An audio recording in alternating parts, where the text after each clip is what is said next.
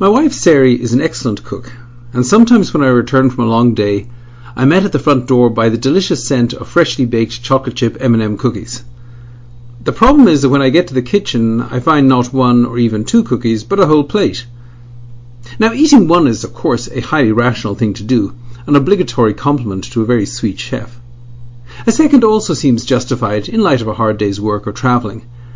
The problem is, with a pair of cookies eaten, but a big pile of them still smiling up at me, can I stop at just two? The Federal Reserve faces a similar dilemma when it comes to rate cuts, with significant implications for both the economy and investment strategy. Just under 2 weeks ago, the Federal Reserve's Federal Open Market Committee, or FOMC for short, issued its latest policy statement along with forecasts for the economy and short-term interest rates over the next few years.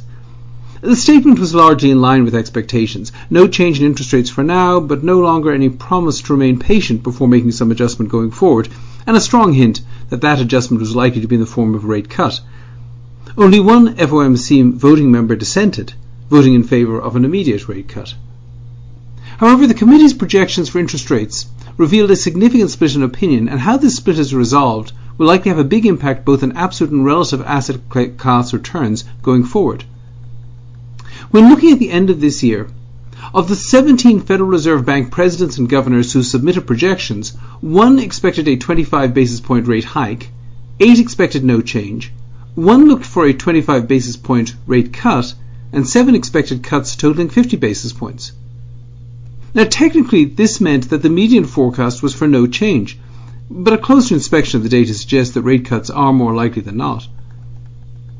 In particular, it's important to note that while 17 different FOMC participants provided projections, only 10 of the 17 get to vote in the meetings between now and the end of the year. An unofficial tally of the voting members, based on various recent speeches, essays and interviews, suggests that 6 of those 10 were looking for 2 rate cuts this year, 1 was looking for 1 rate cut, 2 wanted no change, and 1 thought that 1 rate hike was actually in order. So while the median forecast of the overall FOMC was for no cut, the median forecast for the voting members may well have been for 2. It's also worth noting that not a single participant expected more than 2 rate cuts in total between now and the end of 2021. So apparently they think they can stop at just 2 cookies. So how's this likely to work out? Well, first, with regard to a July rate cut, the Fed will continue to look at trade tensions, weakness in the global economy, US economic growth and inflation. On trade, President Trump and President Xi agreed over the weekend to resume talks, and the US backed off any threat to impose tariffs immediately on a further $300 billion in Chinese goods. However, the US left the current tariffs of 25% on $250 billion of Chinese goods in place. While it is in the economic interests of both China and the United States to resolve the trade issue quickly, President Trump may well want to avoid settling until after the 2020 election, since a standing up to China platform may have political appeal beyond his base. Equally, China will be determined not to give the US president an easy victory. Because of this, trade tensions will likely persist into 2020, dampening global growth. The negative effects of trade tensions will likely again be on display in PMI data due out this week, with the global manufacturing PMI likely to hit a fresh 6.5-year low. There are also worrying signs that this weakness is spreading to the global services sector. Domestically, the data continue to point to a slowdown, with real GDP growth tracking close to 1% for the second quarter and possibly a similar number for the third. However, the extent of the weakness will depend heavily on the pace of inventory accumulation, which is notoriously hard to predict. Importantly, GDP data for the second quarter will be released on July 26th, 5 days before the next FOMC meeting. Equally important at that time will be momentum in the labour market, and this Friday's jobs report will provide important guidance both on the pace of employment gains and any sign of rising wage inflation. More general inflation data for June is due out next week in the form of CPI and PPI reports, and so far there is little reason to expect any acceleration from a recently sluggish pace. If the US economy appears to be slowing but not stalling, the Fed may well still cut rates anyway in July in response to low inflation. Moreover, this could be used to rationalise a second rate cut at the end of October. However, at that point the Fed may well want to stop. While lower than target inflation may be less than ideal, it's hardly a national crisis, and if the Fed thinks it will need the ammunition of rate cuts to fight some future recession, it seems reckless to use them all up now. in an attempt to add a few tenths of a percent to inflation.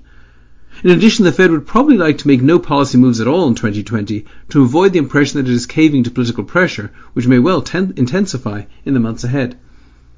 And this is essentially the FOMC forecast, a bend but don't break economy in which unemployment is low and stable and both economic growth and consumption, deflation and inflation settle in at a very pedestrian pace of just below 2%. Such an extended soft landing could allow stock prices to move higher while holding bond yields in check and allowing for a slow depreciation of the dollar.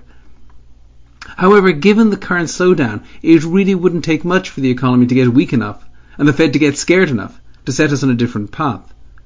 On this path, the Fed would continue to cut rates to avoid an actual recession. However, these actions might only increase business uncertainty without stimulating the economy, and the Fed could find policy following a dismal path of rapid cuts in the federal funds rate back down to its lower band of 0 to 25 basis points, even as the unemployment rate rose by a few percentage points from its current low level.